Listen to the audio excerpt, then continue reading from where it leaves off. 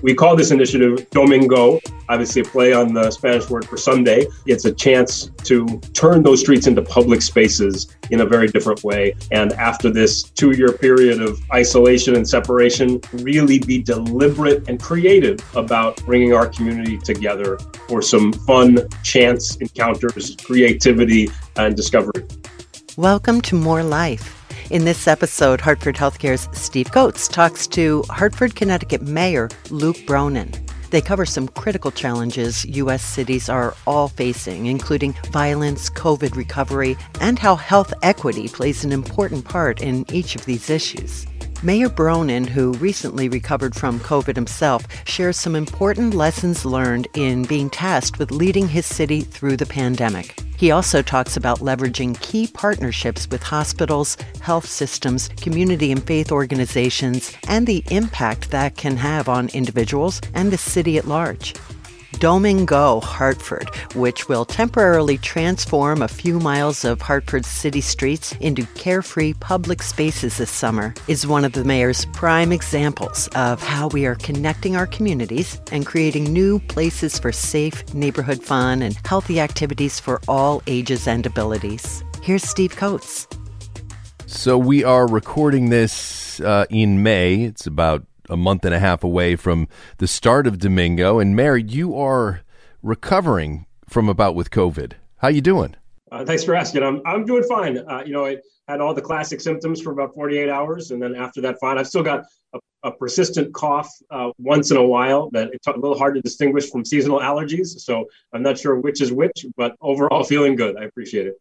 Being the mayor with COVID, probably different than it would have been in 2020 when there was so little known about the disease.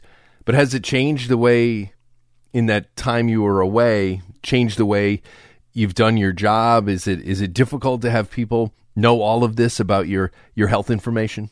Yeah, it's part of the job. I've had plenty of health information public over the last couple of years. So that's definitely part of the job. But, now that we're all used to working remotely, I would say that except for the first 36 or 48 hours, the rest of my COVID experience was a lot like any normal working day, just working from my isolation room rather than the office.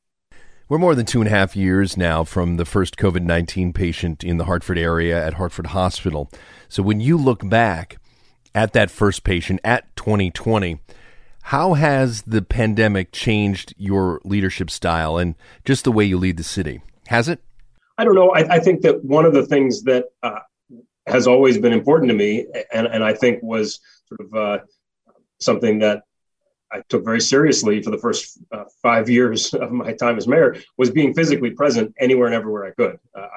I tried to be out and around in our community everywhere possible, and that obviously changed for a period of time. That's changed again. I'm excited to be back out there and going to community events, and excited a lot of organizations are holding their events that have been delayed over the past couple of years.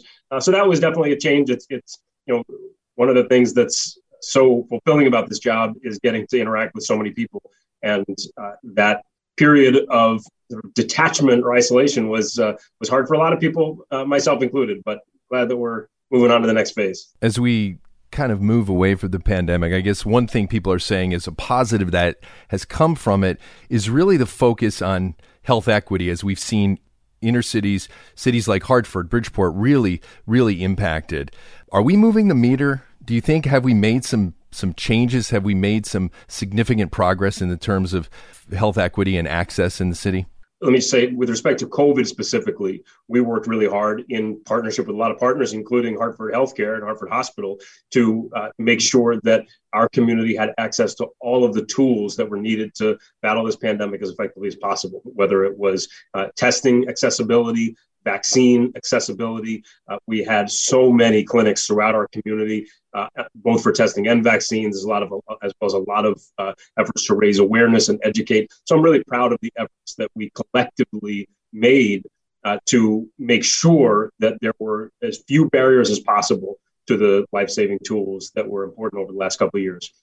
In terms of the broader issue of health equity, I like to think, and I hope that there has been a change in awareness, that more people are aware now of the tremendous disparities when it comes to health and the social determinants of health and the underlying conditions that made so many people more vulnerable to the coronavirus. Whether or not we've actually moved the needle in addressing those issues, I think the honest answer is probably not. I think that that's something that's going to have to be an ongoing effort over years, and we need to particularly focus on those chronic conditions that that again were some of the key determinants of how hard COVID hit somebody over the last couple of years. Is there one specific area you can think of where we can make some measurable changes quickly in the area of equity in healthcare? I don't think that there's a magic bullet. I don't think there's a single solution. I think that one of the things we've found is that strong partnerships between our big hospitals, as well as our big hospitals and our community health clinics, places like Charter Oak Healthcare or Intercommunity, are really, really important. It's important to have those healthcare institutions that can provide preventative care and they can provide long-term care for chronic conditions in the community, in neighborhoods, accessible by foot or by bus. That is absolutely critical. And I hope that we are able to build on those partnerships once we move fully beyond the pandemic battle, to make sure that we're using those partnerships to expand access to care across the board. I think that's one of the critical things. We've seen how important it is to have those trusted community partners working hand in hand with our big healthcare institutions. In May, the city announced, in collaboration with hospitals in the area and some community groups, a partnership that will address violence in the city. How big of a health threat is violence in Hartford right now, and what is this group doing to address that? Well, just to address your first question, violence often is rooted in trauma and repeat exposures to trauma, and it also causes trauma. And that trauma then manifests in many different ways, in mental health issues, in emotional distress, also in physical ways.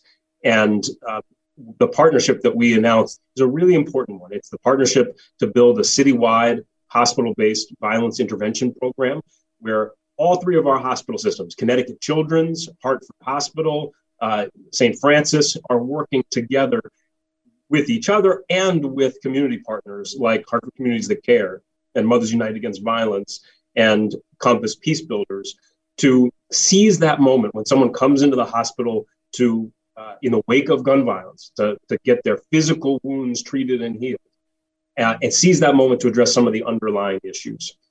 Whether that underlying issue is a mental health issue or trauma issue that's at the root of what put that person in the path of violence to begin with, whether it is issues like housing or like employment or other things that can be critical to trying to help someone get on a different path. And that partnership between healthcare providers and peers and community organizations that are trying to provide support over a sustained period of time is really, really critical to try to address those underlying issues. Even though it's happening in the wake of an act of violence, it's fundamentally about prevention. Because one of the most tragic things about gun violence in our community and in community after community around the country is that for many people, exposure to violence is not a single occurrence. It's repeated. And we often see that those who are victims of gun violence have been victims in the past. We also see that a significant share, we estimate about 1 in 5 of those we suspect of shooting other people, have themselves been victims of gun violence. And that's why seizing that moment when someone has been a victim of gun violence to try to intervene, identify their needs on a very personalized basis, and then provide support well beyond their time in the emergency room or the operating room or the hospital is an important piece of the puzzle. I want to stress there, just as we were talking about health equity, there's no simple or single solution to the challenge of gun violence. This is just one initiative that we're pursuing to try to address the challenge. Of course, law enforcement is a hugely important part of it. So are our youth violence intervention efforts, those individualized, intensive efforts to reach out and provide support to young people who we know are involved in gun violence. It also includes a Project Longevity. It includes our reentry work to provide support to those who are coming back into our community after serving time, so that they can overcome the barriers that always lay in front of somebody who's got a criminal record, that can sometimes keep them from building a different life. So we're pursuing all of those things. We've got to fight this fight on many fronts, but this partnership with our hospitals is hugely important, and I'm really grateful to all the partners. I think the theme here as we close and we emerge from the pandemic is that we really can't address any of the issues in terms of health equity, access to care, without all of us coming together, whether it's hospitals, community organizations, the city. A perfect example of this is Domingo Hartford, which is happening this summer. And we're very proud at Hartford Healthcare to sponsor this event, to participate in this event. And it's more than just a street fair, right? This is about engaging the community. That's right. And first of all, let me say, Hartford Healthcare is not just a sponsor. Hartford Healthcare is the major sponsor, and we're hugely grateful for that support that makes this possible. This is Hartford's Open Streets initiative, Open Streets experiment. On the fourth Sunday of every month this summer, we're going to close down a long stretch of street, of avenue, and turn it into a public place, reclaim it from cars for the day, and in place of traffic, have food and music and dance and community coming together to hopefully celebrate a beautiful day with friends you already know, but also meet some new friends and make new connections, bring our community back together. Each of the avenues that we're closing in Hartford spans multiple neighborhoods, so it's a chance to bring our neighborhoods together.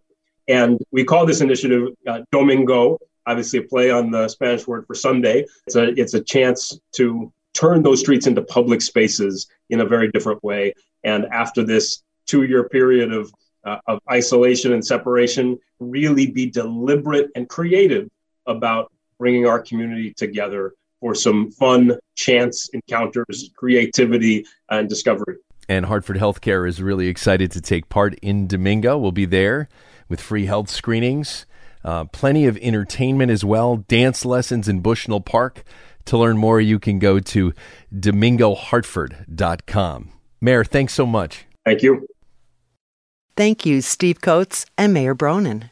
Be sure to check this episode's notes to learn more about Domingo Hartford and what Hartford Healthcare is doing to improve access to health services and support in the cities it serves. Follow More Life to be notified each time a new episode drops. Just search Hartford Healthcare on your favorite podcast platform. For Hartford Healthcare, I'm Anne Ronde-Pierre. Thanks for listening to More Life.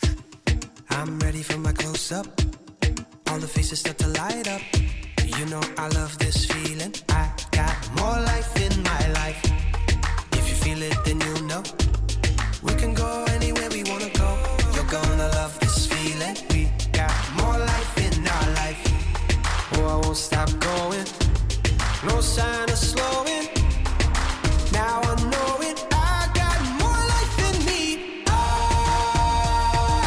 wake up every morning. I never stop moving. I got more life in me. I won't forget this feeling. I never stop dreaming. I got more life in me. Give it everything that I got, and I don't hold back. I can do anything that I want, and I won't look back. Now I got this feeling in me that I can be who I wanna be. Now I know it. I got more life in me. I'm ready for my close-up. All the faces start to light up. You know I love this feeling. I got more life in my life.